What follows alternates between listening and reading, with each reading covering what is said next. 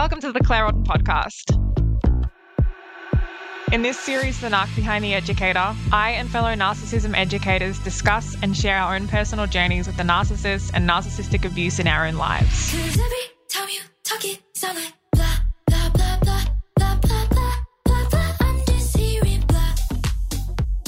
Roman, welcome to the podcast. Thank you so much. I'm excited to be here. It's good to have you here. I love the way that you break down narcissistic abuse and CPTSD. I think your explanations are amazing.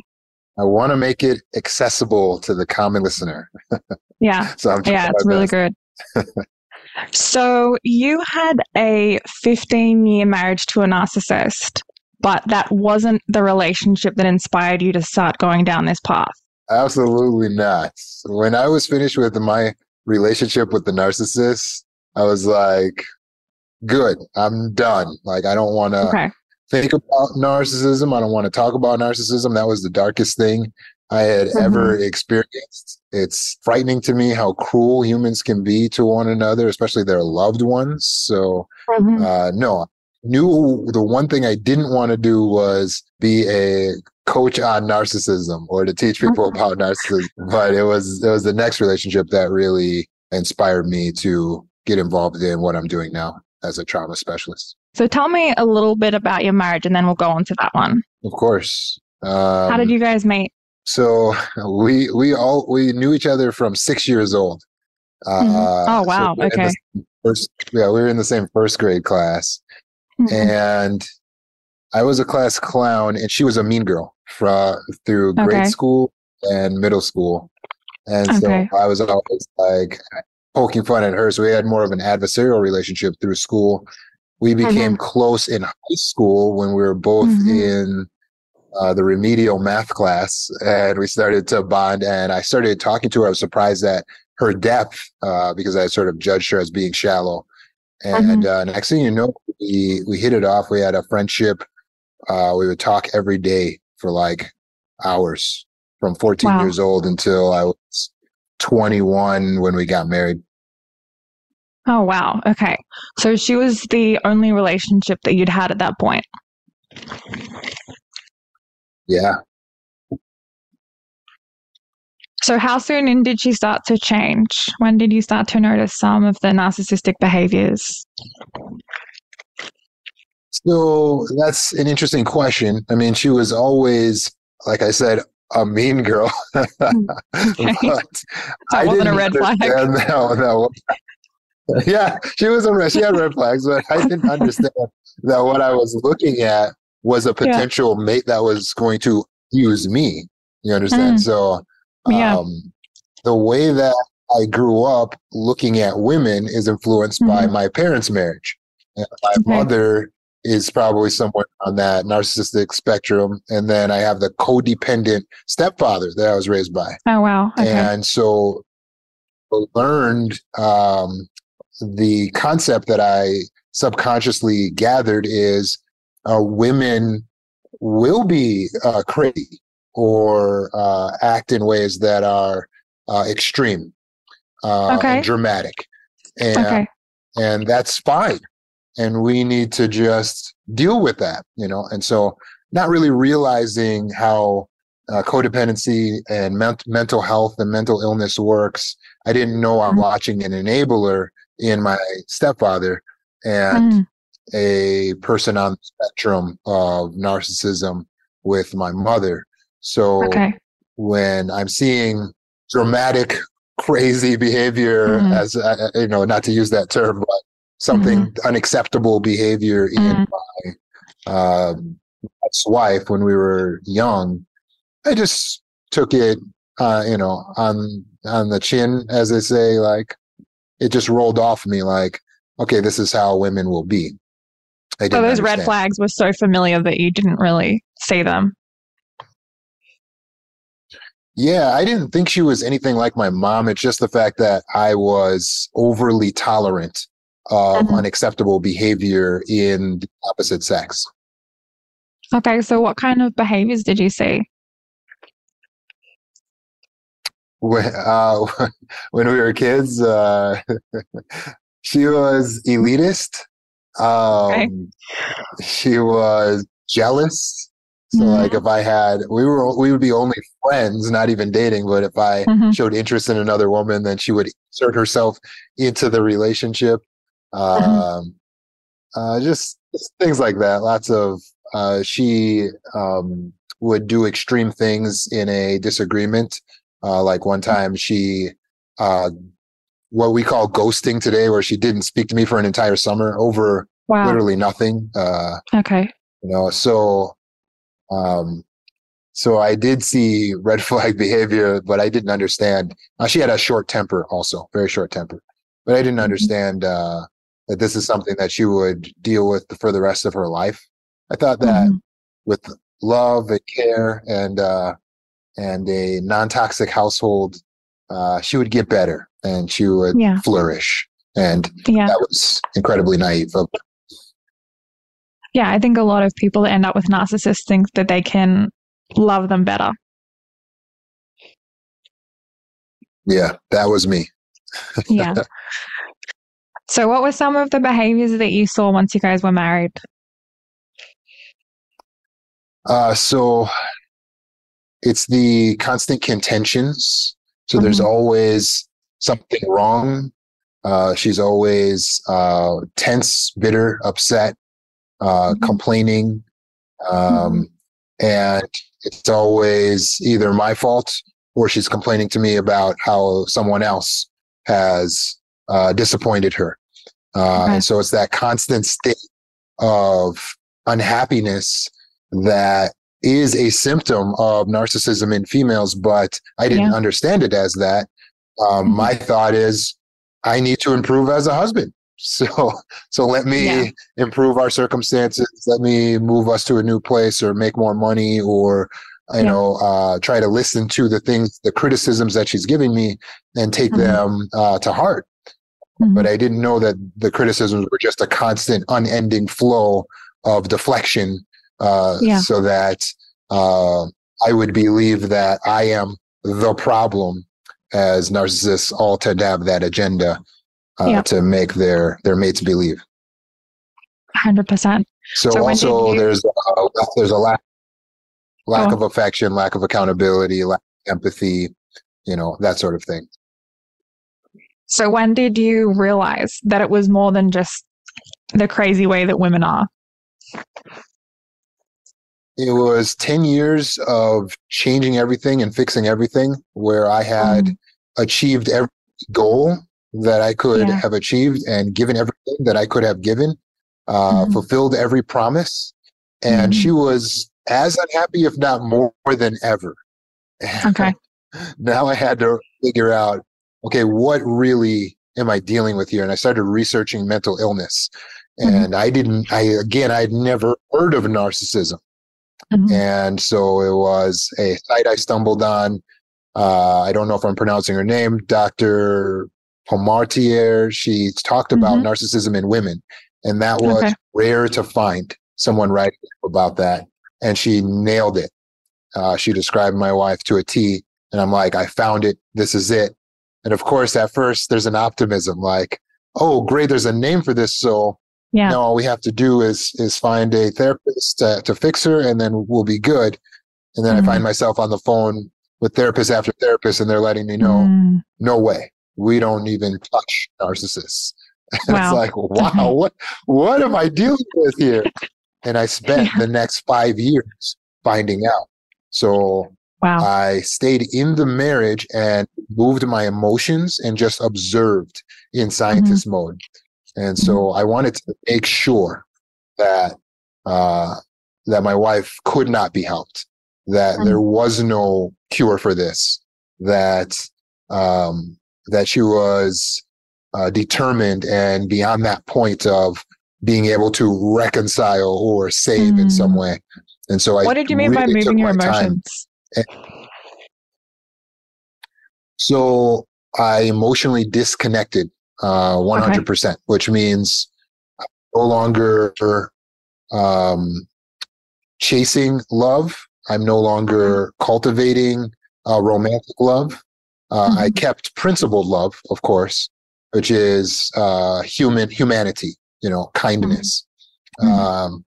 But I removed the feeling of being wrapped up in whatever the issue was, or trying to fix the issues Mm-hmm. between us, wanting things to be better, wishing for improvement, and just observed it as it actually was. I wanted to become an expert on it so that I knew for sure that I wasn't just walking away from a marriage that could have been saved or could have been helped if I would have done something else. So when you stopped emotionally reacting, did her behavior initially escalate? Absolutely. Yeah. Her behavior went from bad to worse. Yeah. And the abuse just intensified. Her constant state of anger was more intense. It was based on even more trivial things. And so you nailed it, Claire. As soon as I emotionally detached, she got worse, which from a scientific standpoint, as I was observing her, I was okay with, because now I'm not being hurt by her verbal abuse, for instance, because I'm emotionally disconnected. And I would set firm boundaries with her as well. And not that she would respect them, but she definitely saw that she wasn't able to get away with as much. Yeah. Because I think people can definitely feel like initially Grey Rock is kind of backfiring. That means it's working. Yeah. Right? You're in opposite world with the narcissist. Yeah. So yeah. you're doing something right, you'll get punished. Yeah. And for any listeners, remember that. If you're doing something right, you get punished. That's how you know you're doing something right. Yeah. So don't say, oh, I can't because they punish me. No, then that's what you do, because that is exactly what they don't want you to do, which means you're doing right by you. You're setting the boundaries. You're representing yourself well. You're not tolerating any unnecessary bad behavior from them. So yeah, it's going to get worse. And that doesn't mean it's not working. That means you're nailing it. It is working. Okay. So how did that relationship end?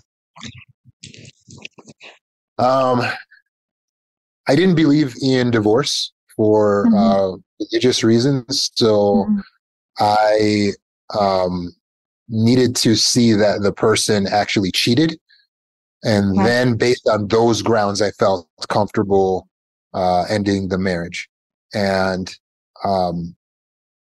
I heard on, I don't know if it was something I read, but an expert on narcissism said, narcissists always cheat. And I thought, oh, wow, this may actually hit its end. There may be an end to this. And sure enough, I opened my eyes and observed, and it wasn't long before I did catch her and had a legitimate basis to end the relationship. Wow. Do you think all narcissists cheat? Because I know that's a big question for a lot of people. Yeah, I don't overgeneralize. What we know is that they have the capacity to cheat because of their lack of empathy, lack of personal accountability, disconnect from their morals and values. So you should expect that they would, given the opportunity. So that's the thing, is, do they even have the opportunity? So given the opportunity, it's likely. Yeah. It's likely. Yeah. Okay. So you ended that relationship. Did you feel like you were trauma bonded? I was not trauma bonded. What I struggled with was codependency, which I define as fear of being alone and a constant, incessant need to have another person in order for you to be complete. And so many of us are raised culturally to feel like if you're not married, you're nothing. You have to have a gal by your side, and then you're at something. So you're not valid. You don't even want to show up to like a family dinner, without someone. So it's rooting out those old beliefs and ideas that if I'm alone, it's a bad thing, so that I can actually embrace being alone, be comfortable, be excited, be happy being alone. And then the codependency dies. And when the codependency is dead, then you don't feel like you need to tolerate unacceptable behavior anymore. Yeah, exactly. I mean, that's why being alone can be a bit of a superpower, because you're not putting up with the red flags. You're not putting up with the bad behavior because you're comfortable. Exactly. It's imperative, and it's something I stress in my healing course and in my healing program for survivors is learning to reframe what being alone is. Solitude is a good thing. It is a positive thing. It's healthy. It's not going to hurt you. And this is where a lot of coaches fall short, because they rely on the importance of connection, the importance of support system. They crutch so much on that they don't teach survivor the importance of standing alone and being fine. Because when you have that, then the smear campaign doesn't kill you. Then the idea of leaving this person and setting boundaries and enforcing those boundaries, which is always just being able to walk away, then that becomes a viable option. So 100%. learn to be alone. Yeah, definitely. I mean, I definitely push that with my clients as well. I think it would be really helpful if you could illustrate some of the differences right now between codependency and trauma bonding. Yeah, with trauma bonding, you're basically, it's a term that's used to describe loving someone or something that's not good for you. That's a trauma bond. It doesn't make sense. So that's why we created a special term for it. It's illogical. And it's the antithesis of love, in that it's harmful to you. Whereas love should be beautiful, and it should be healthy, and it should be benevolent. But instead, a trauma bond is pathological, meaning you're doing it despite the fact that it doesn't make sense anymore. So when someone's trauma bonded, that means that they're loving a person who is bad for them, who is toxic for them, even though it's beyond the point of being beneficial to them. With codependency, again, now we're just talking about your inability to stand alone and be okay with that, viewing being alone as a bad thing, or fearing being alone, and needing another person as a crutch for either your self-esteem, your self-worth, or to feel valid as a person, to feel complete. You feel that you need other people or another person in your life. Okay.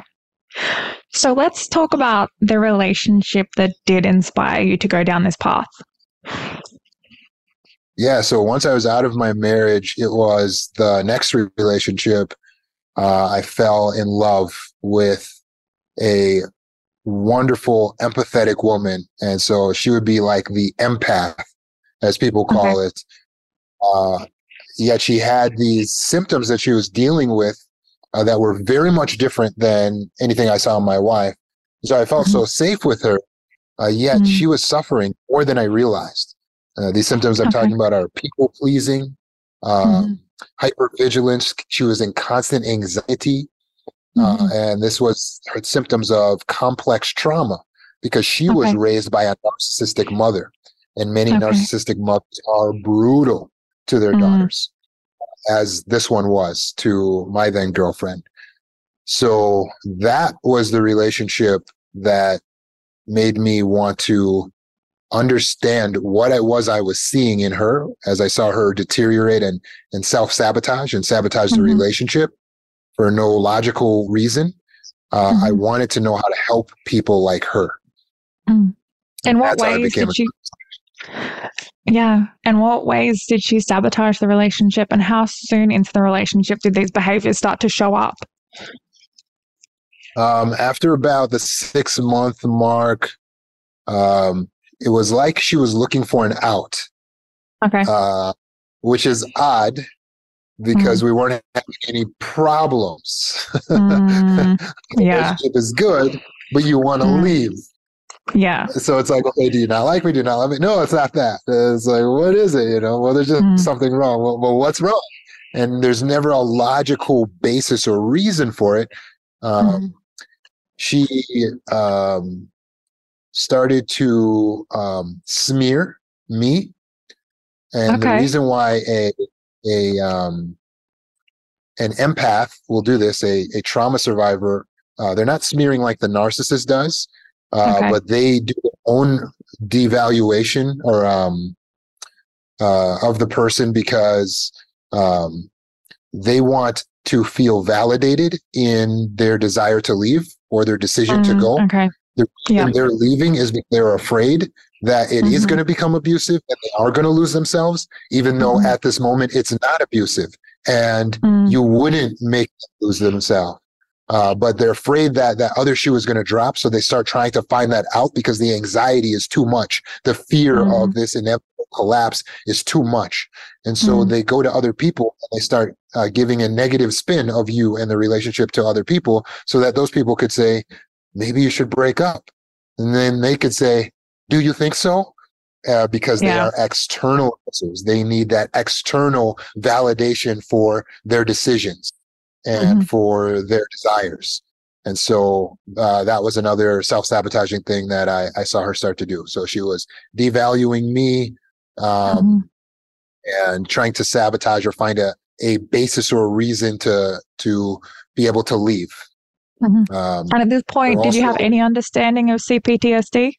Or were you no, I had at no sea idea. again? I was blind again. I was like, what is this? Now, this is something totally different. Yeah. So, with mental illness, and I don't know if anyone can relate to me, but I grew up thinking that mental illness was the person on the bus stop that's talking to themselves, or someone will say they had a dog that was seeing things that weren't there. That is what I understood as mental illness. I didn't understand that the person next to you, your husband, your wife, your boyfriend, your girlfriend, your best friend, is also seeing things that aren't there, not in terms of hallucination, but in terms of cognitive distortion. They are personalizing, they are blaming, they are overgeneralizing, they are reading your mind, they're fortune telling. So they think they know things that they don't know, and they see things that aren't really there. So I didn't understand that really healthy seeming people were also struggling with mental illness. So what else started to happen in that relationship? How did you handle it? Well, 6 months in, she starts creating distance and you're not sure what's going on. Well, I was able to hold her in with fierce logic for another 6 months. And eventually, just with no logical basis that I know of, she ghosted. Okay. And wow. Obviously, that's a trauma in itself. Yeah, it was very traumatic for me because I loved her wholeheartedly, and we were talking about marriage and life together. So, I wanted to utilize the pain that I felt as impetus to help to relieve the pain that survivors like her feel. Because now that she had given me a trauma, I was feeling anxiety. And even though it's acute, according to, in comparison to what she's experienced, it still helped me to get a deeper level of empathy for how much she must have been suffering with her fear that there was going to be something bad that was going to happen in this relationship. Yeah. And so I wanted to really be able to learn, one, so I could help her if I ever got in contact with her again, but also so I could help others, because that others are feeling like she's feeling, are struggling like she's struggling, are suffering. And I wanted to be able to do something. So did this also start out with Googling symptoms to try and figure it out? When did you realize what had been going on? Absolutely. YouTube was extremely helpful. And suddenly I'm seeing these now not very popular videos, but they're explaining CPTSD, what this is. In the United States, we don't have that. CPTSD isn't in the diagnostic manual for our professionals. Oh, really? Okay. Yeah, really. So this means that all of the people, and there's millions who are suffering from CPTSD in the United States, do not get the proper diagnosis. They will either just be diagnosed with anxiety or depression or bipolar. I'm sorry, or bipolar or borderline is the common one. But the proper diagnosis for so many of these survivors is CPTSD, which is complex post-traumatic stress disorder. They were traumatized in their childhood. They were kept like prisoners of war in circumstances that children are supposed to grow up in, and now have maladaptations that they need help to reacclimate and adapt so that they can go into this world and have connectedness and joy and peace and confidence and a sense of well-being. So for the listeners, what are some of the differences between PTSD and CPTSD? The difference between PTSD and complex PTSD is complex is there were multiple traumas over a sustained period of time. PTSD can just be one trauma. You got in a car accident, you were robbed once, or you were in combat one time, and so you see something traumatic, you experience something traumatic, and then you have PTSD, which is a lot of similar symptoms, but CPTSD tends to be deeper, more entrenched, and more involved on all aspects of your life. So you're not just ducking when you hear a gunshot. You are constantly in fear that the person you're talking to is going to be your abuser. And you are more comfortable with people who are clearly abusive, and you are hurting yourself. You're harming yourself by your decisions, and you're in constant anxiety, regulation, flashbacks, all of it. Is that for a sense of predictability, that people would rather see it coming than be in that uncertainty?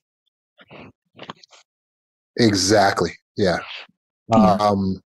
It's dysregulating for them to be in a relationship with someone who they believe will abuse them or hurt them, but the person won't abuse them and hurt them. That is more frightening to them than a person who just abuses them. Because it's like, if you abuse me, it's like, okay, well, I expect this because that's how my mom treated me. That's how my dad treated me.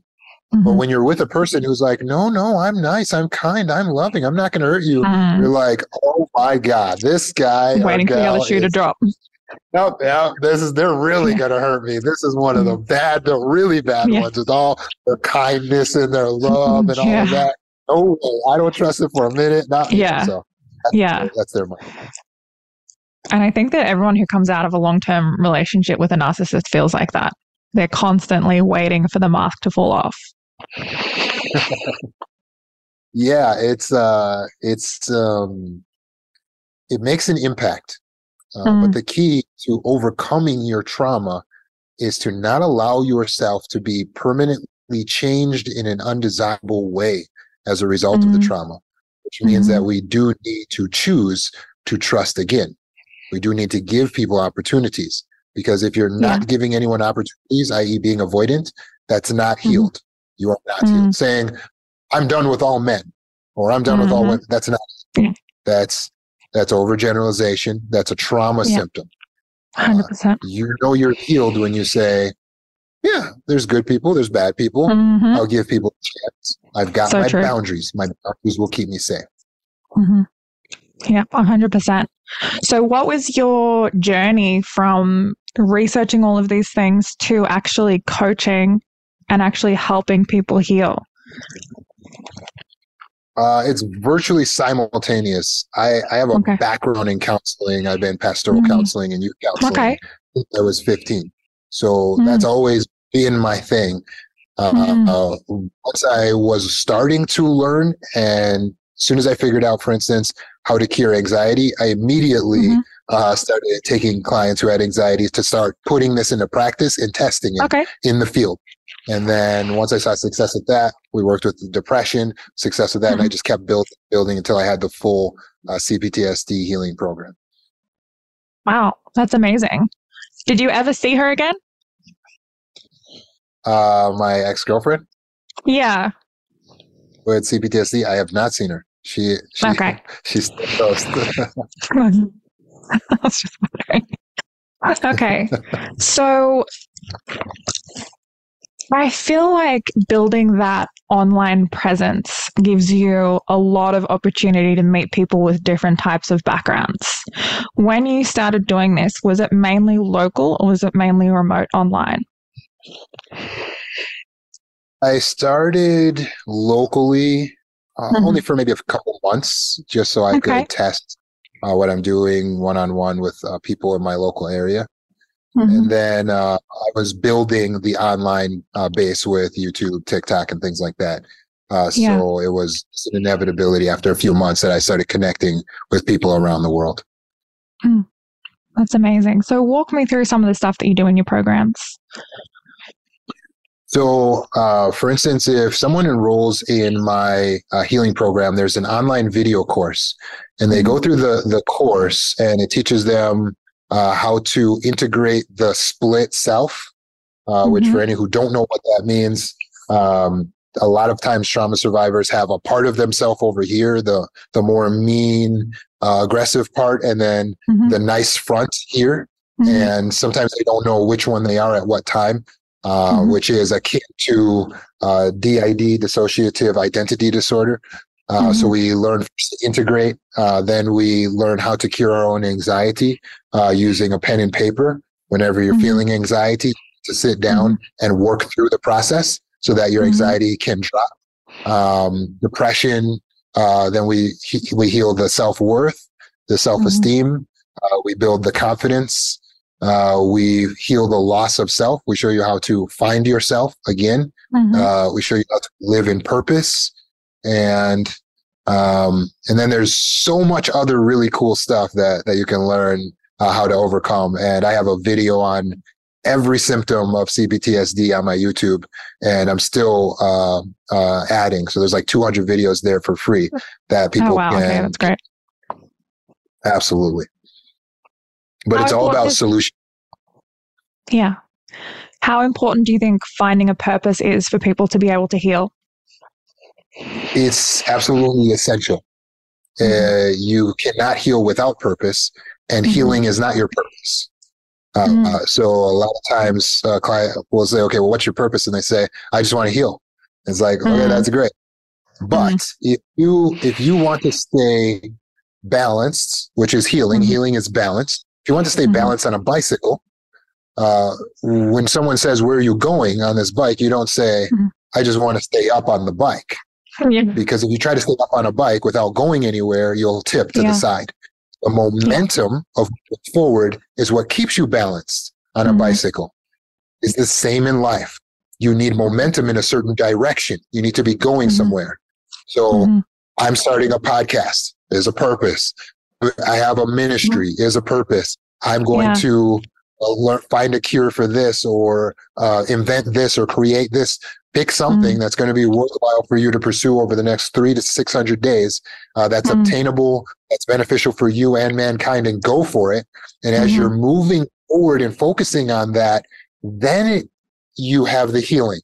That is a byproduct of the balance that you are creating because you have momentum in a certain direction. Your purpose is your due north. So without a purpose, you don't know what is a beneficial decision and what is not.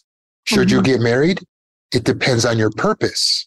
Should you buy a car? Should you buy a house? It depends on your purpose. Should you hang out with your friends tonight or work on your book? It depends on your purpose. There is no right and wrong answer. It is based on your purpose. That is your due north to then know what is an adaptive and healthy decision for you. Yeah. So you have 100%. To find it. Have to. I think that a lot of people really struggle with this one, particularly when they're coming out of an abusive relationship. Who are they? And what is their purpose going to be? Do you have any advice for people in starting to figure those things out? Yes. Deepen your sense of your own personal authority. You are appointed as the sovereign of your resources. Understand what your resources are.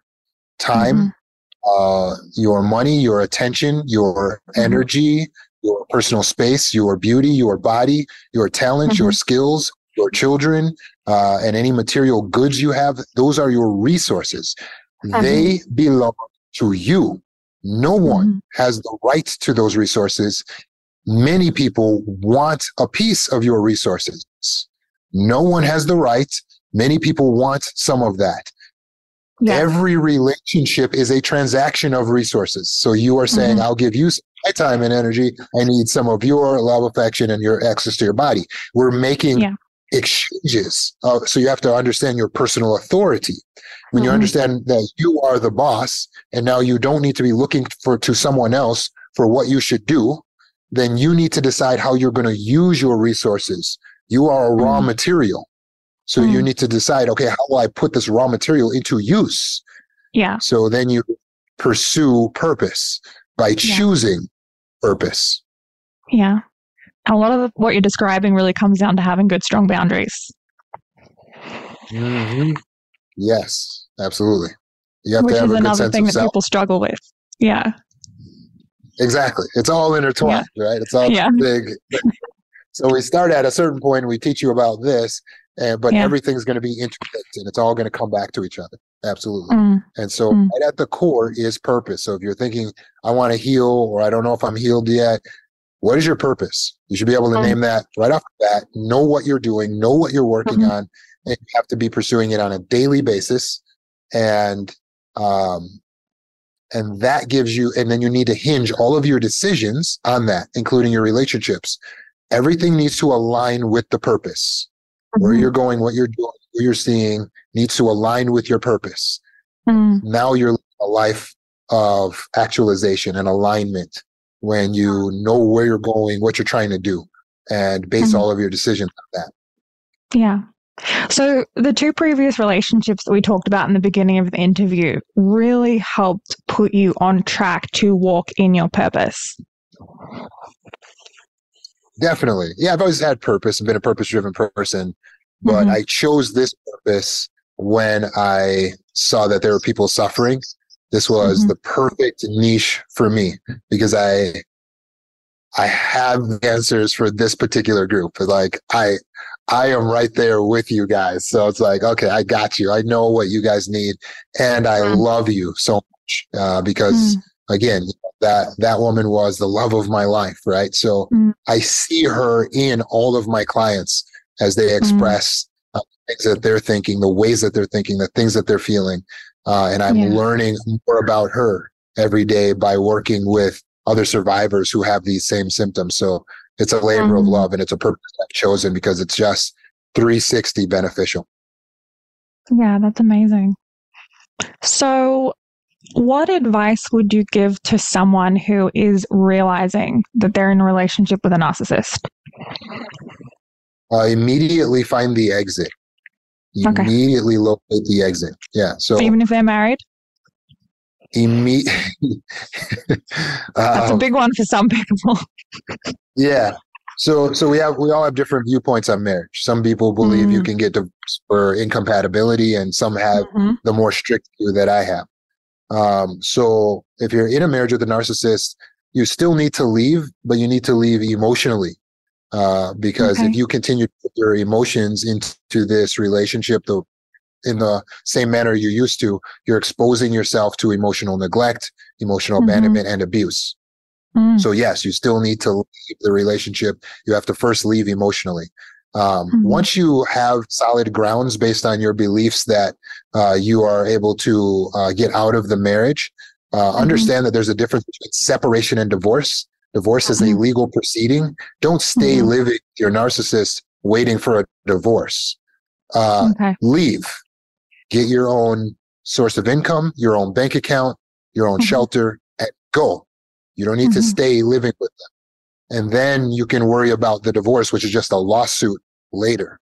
So find the exit. Everyone has different circumstances, different beliefs. Find the exit. Don't talk about, well, I can't because of this. That's focus on what you cannot do. Focus on what you can do. Well, perhaps I can call this person. Perhaps I can go to a shelter. Perhaps I can do this. Perhaps I can do that. It is real. The abuse that you're experiencing, even if it's not physical, emotional and verbal abuse and mental abuse, i.e. gaslighting, it's real. And it has a real detriment and a real effect. You need to protect yourself. If you're still there temporarily, don't give information, and obviously learn what gray rocking is. Information is power. Knowledge is power. Don't give any information about yourself, what you're thinking, what you're feeling, where you're going, what you're doing, who you're with. Don't give any of that to the narcissist, because it can and will be used against you. And of course, don't tell the narcissist that you understand they are a narcissist, you think they are a narcissist, that they need help, that something is their fault. Can you explain to the listeners why not to tell the narcissist they're a narcissist? I get this question a lot. I'd like to hear your input, your reasoning. Well, the very essence of narcissistic personality disorder is, I'm not the problem, you're the problem. So the response you're going to get is, I'm not a narcissist, you're a narcissist. Or, well, I don't see the problem with being a narcissist. That makes me smart. That makes me better, blah, blah, blah. So there is no value to it. The only reason we would tell someone something is wrong is because it's constructive criticism. They could potentially use it for their advantage to get better. Narcissists aren't going to use you calling them a narcissist to get better for you. They're not looking to heal. They don't believe anything is wrong. So it is therefore futile to point out that something is wrong with them. What's better is to recognize what it is and then find the exit. Leave the relationship as soon as possible and do it quietly. They don't need to know that you are leaving until you are already in your car, far away from the house, and then you call them and you let them know, hey, I decided that, I'm going to leave this relationship. I'm moving out. Here's what we're doing with this. Here's what we're doing with that. Just letting you know. And by the way, don't call them so that you can hear their response. Leave it as a voice note or a written note or an email like that. And then block. Because the only thing you're getting from them is toxic abuse. So the follow-up question is always going to be, but isn't that mean? If you were a little more mean, you probably wouldn't have ended up in a years-long relationship being a punching bag. And then it's not meanness, it's self-protective and it's a boundary. Yeah, when we talk about mean, the synonym is cruel.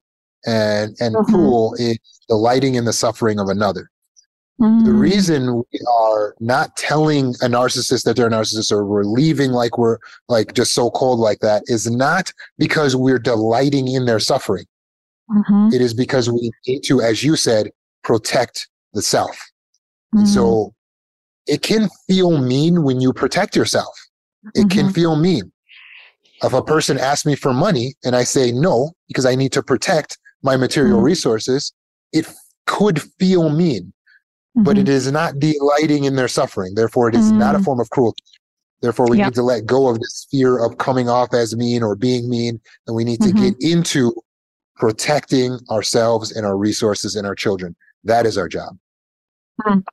And I love the way that you break things down, the way that you just described that about how the synonym is cruel and that you're not delighting in hurting the other person. It's self-protective. So what are the first next steps for someone who has gotten out of a relationship with a narcissist? Once you are out, now you can heal, which means that if you're still there, your healing will be retarded. It cannot move as fast if you are in a relationship with a narcissist. The reason is because the narcissist is the anti-therapist. So everything I'm working with you on, and we're healing you and getting your thoughts positive, the narcissist will work to tear that down. And they will tear down the fact that you're in therapy, and they'll tear down the person you're in therapy with and how unqualified they are. So it is very difficult to heal while someone is abusing you, right? It's like if I want to heal, but I'm getting scraped on the sidewalk. It doesn't make sense. So get away from the narcissist, then you can actually heal more rapidly.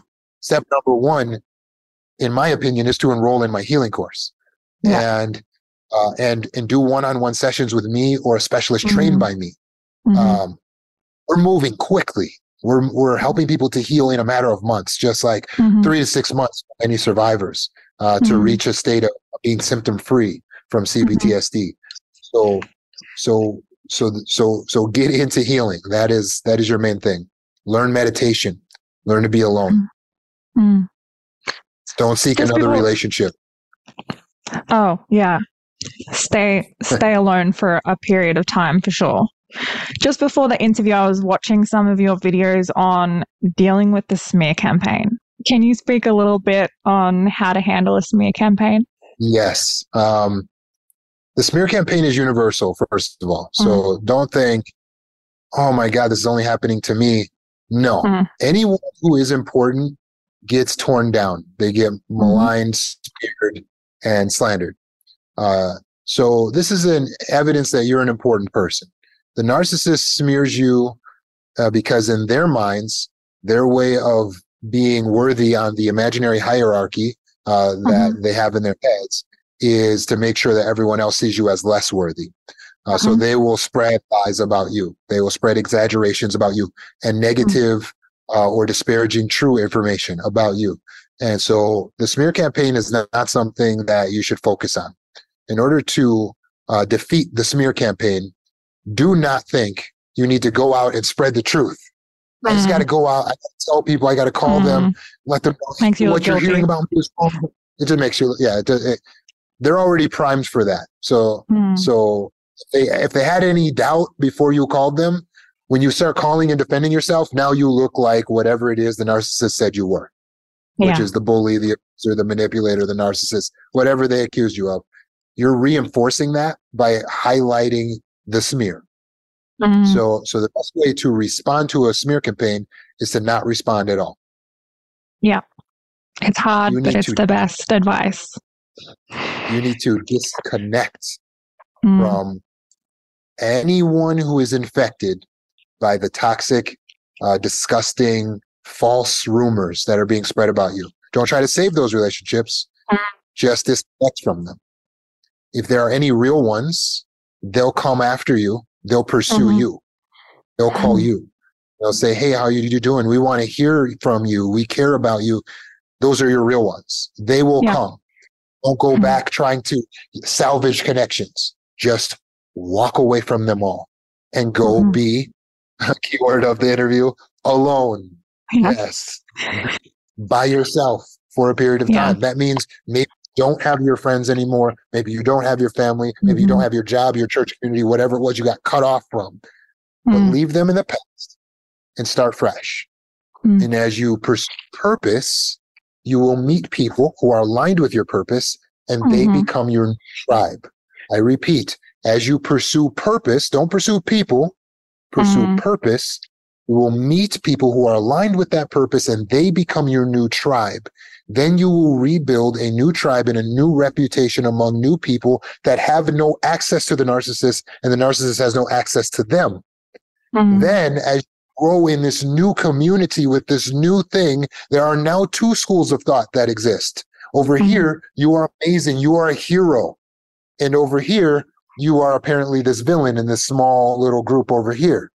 And so now anyone from this group, and people are fickle, now see that there's a new school of thought about you, and some of them may convert back over to believing that you are true.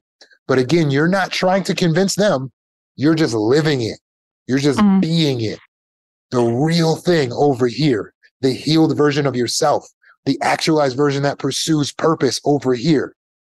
That's how you overcome the smear campaign, because now you're living a new life surrounded by people who are reaffirming who you really are. Claire, you're amazing. You're that. We love you. We appreciate you. Oh, thanks, Roman. That becomes your life. That becomes your reality. Those are your people. And anyone who doesn't reaffirm that, you cut them out. 100%. Such good advice. You just cut them off. Such good advice. So, Roman, where can people find you? What are your social media handles and your website? At Roman Zanoni on YouTube, at Roman Zanoni on TikTok. And you've written a book? The book is called Mind. It's available on Amazon.com. You go through page by page. I talk a little bit about my story, but more so, I tell you how to heal what you're going through, symptom by symptom. The book has things in it that probably have never been published in the world of psychology. So all of my discoveries, things like that over the past couple years, you'll find in this book. This book is life-changing. So definitely get a copy of it on Amazon. Amazing. Thank you so much for being on the podcast, Roman. Really enjoyed talking to you. Yeah, I enjoyed being here. You'll definitely have to have me back again in the future because there's so I much to definitely talk will. about. Yeah, 100%. Thank you. Thank you, Claire. Thank you for listening to this episode. If you enjoy this series, leaving a review helps others find the podcast. For more insights and resources, you can visit claireauden.com or follow me on TikTok and Instagram at Claire Auden. Stay safe and see you again in the next episode. Tell me